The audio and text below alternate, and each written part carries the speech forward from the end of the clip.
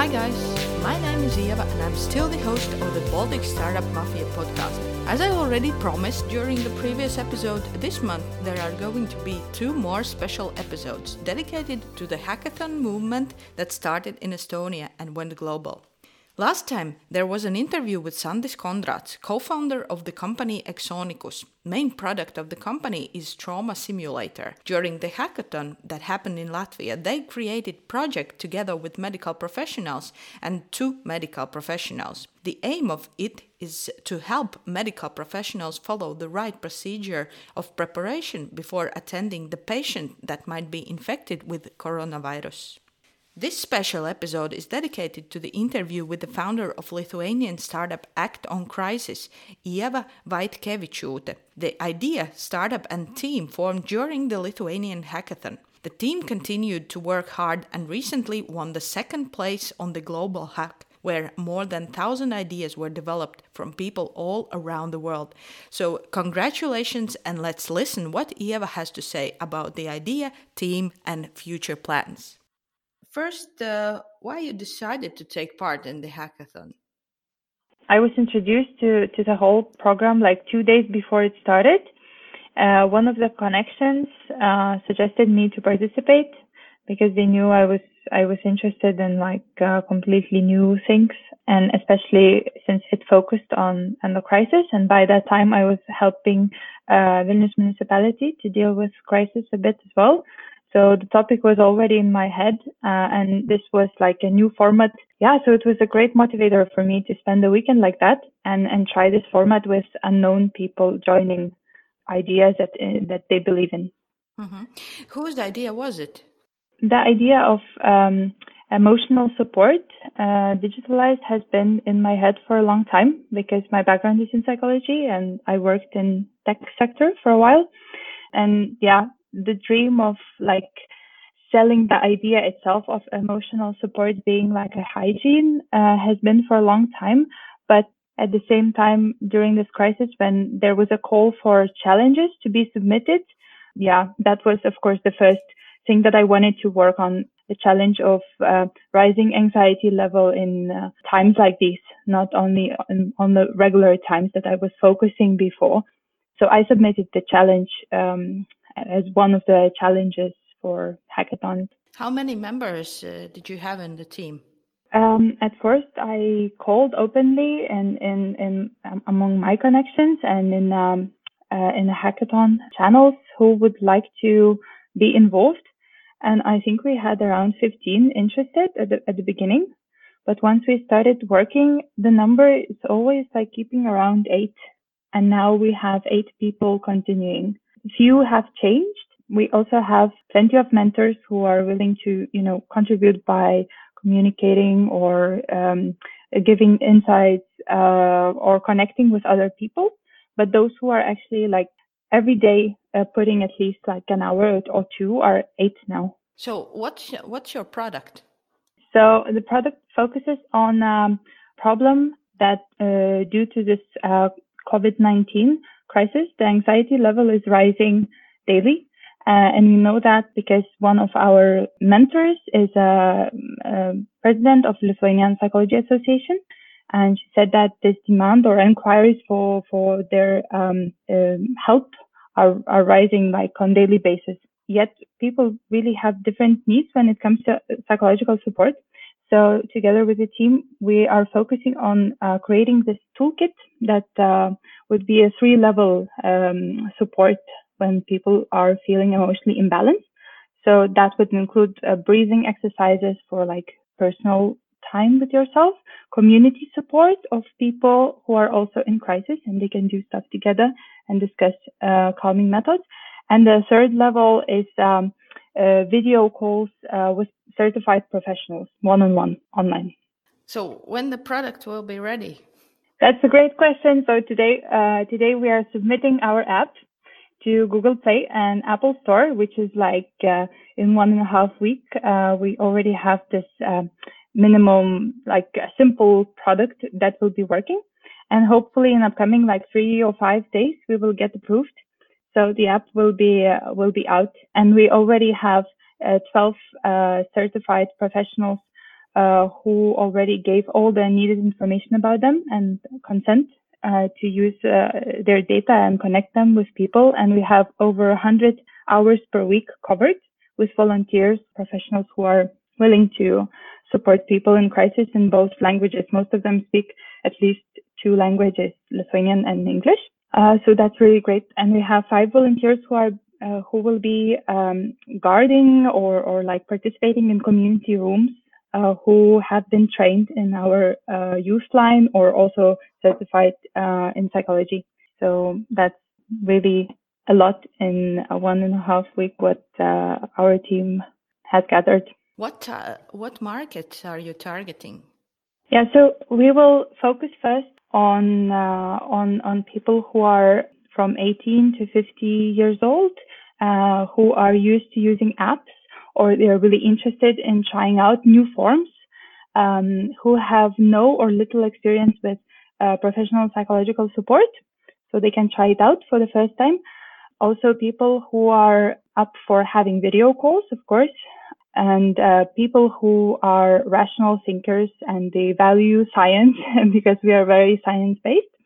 And I guess at first it's going to be Lithuania, even though the whole app and our page is in English, but yeah, it's already known in our country, so we hope to help people around us first, but we are not restricting that anyhow by location, because it's location independent. That's the good about it.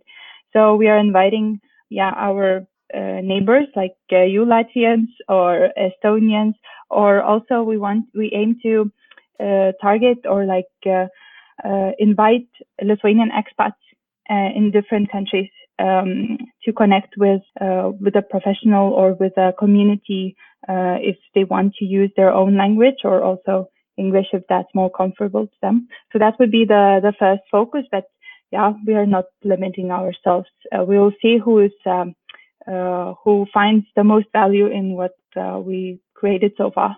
Do you already have plans on improving the product, on adding some more features? So first, we are going live with those 3 main features. But of course, we want to improve our video quality. We want to automate few things that are going to be done by us ourselves, like sending emails to both sides. We want to get their feedback.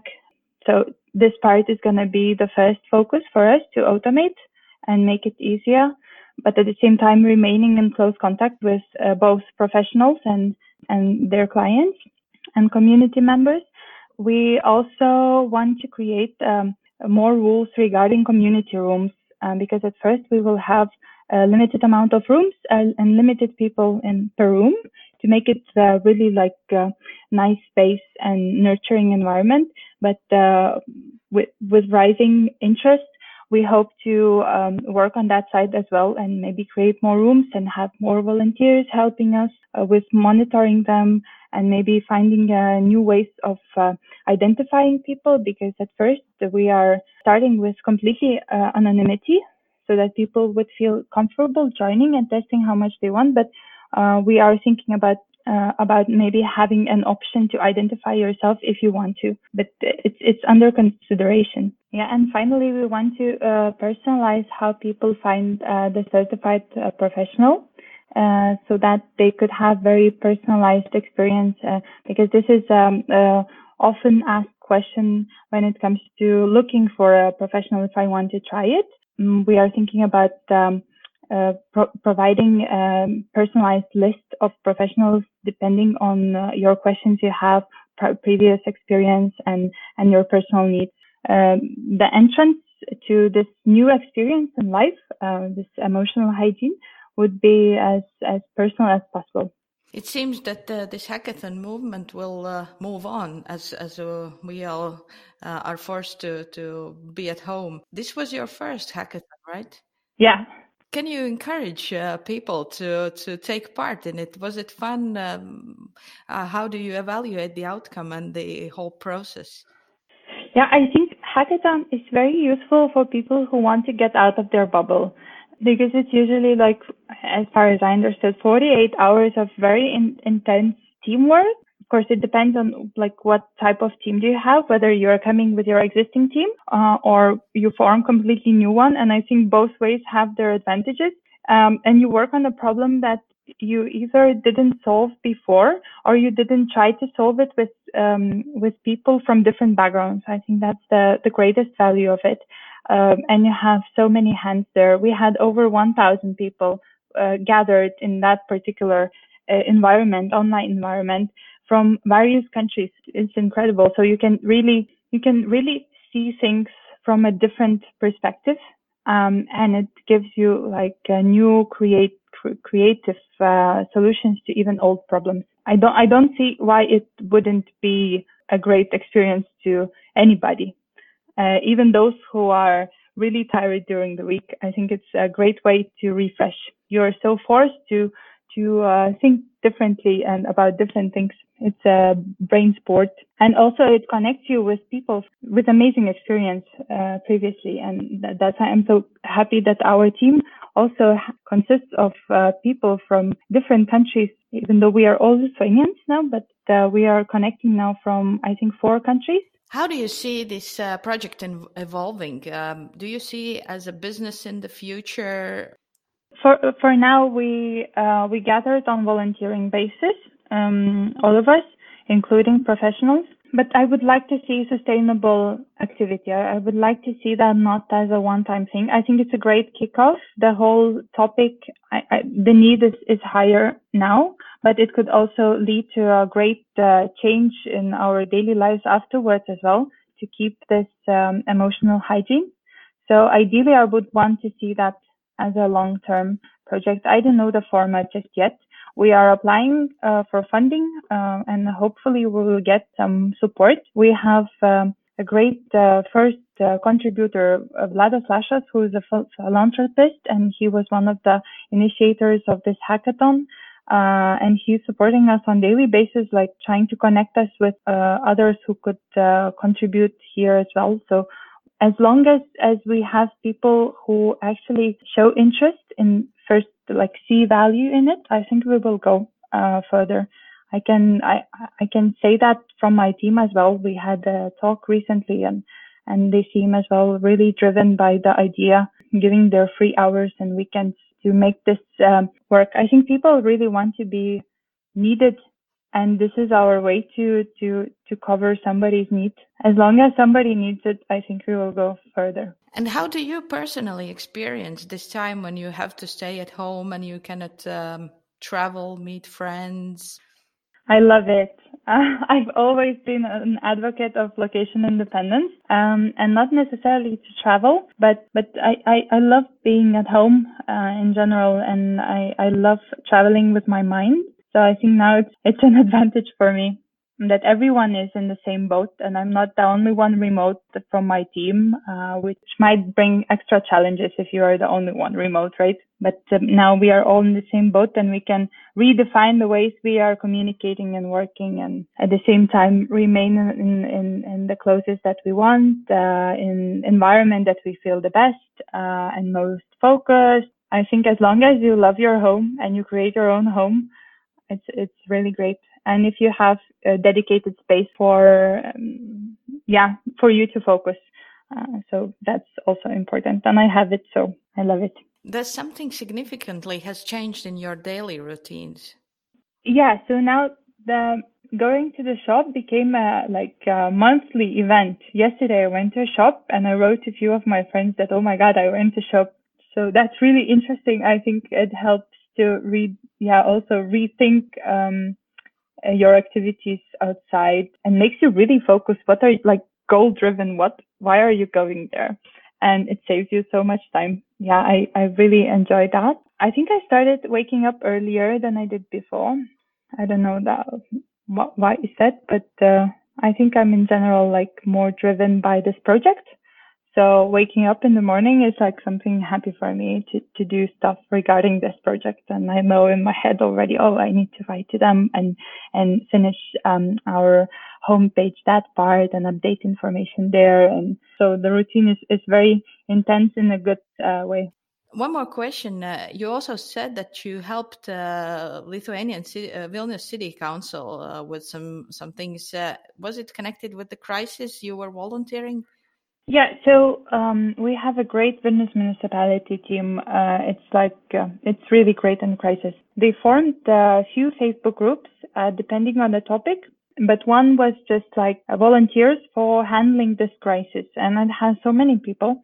And they were asking for various help. They have like sometimes concrete tasks that they're looking for people to deal with it. Like, for example, bring sheet of papers, information papers to elderly in their post, right? So we could reach them, and then people just gather and start doing that.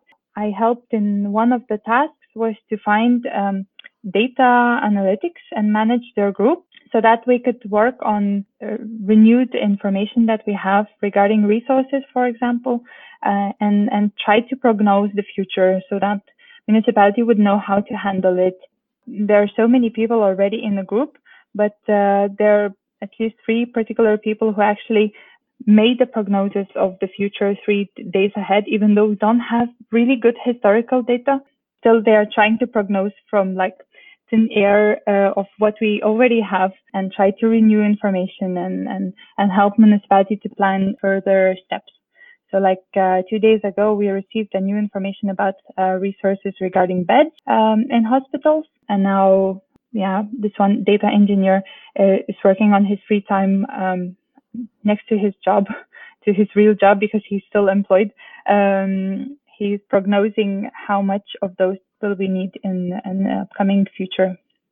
I just want to read it loud, and I already wrote you yesterday about your LinkedIn profile. What you wrote in their quotation: "I believe that the human being is the most interesting animal on this planet.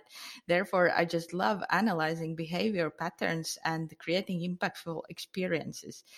Quote ends. What are your observations in this situation when people are forced to live not usual lives? How we will end up? What will change?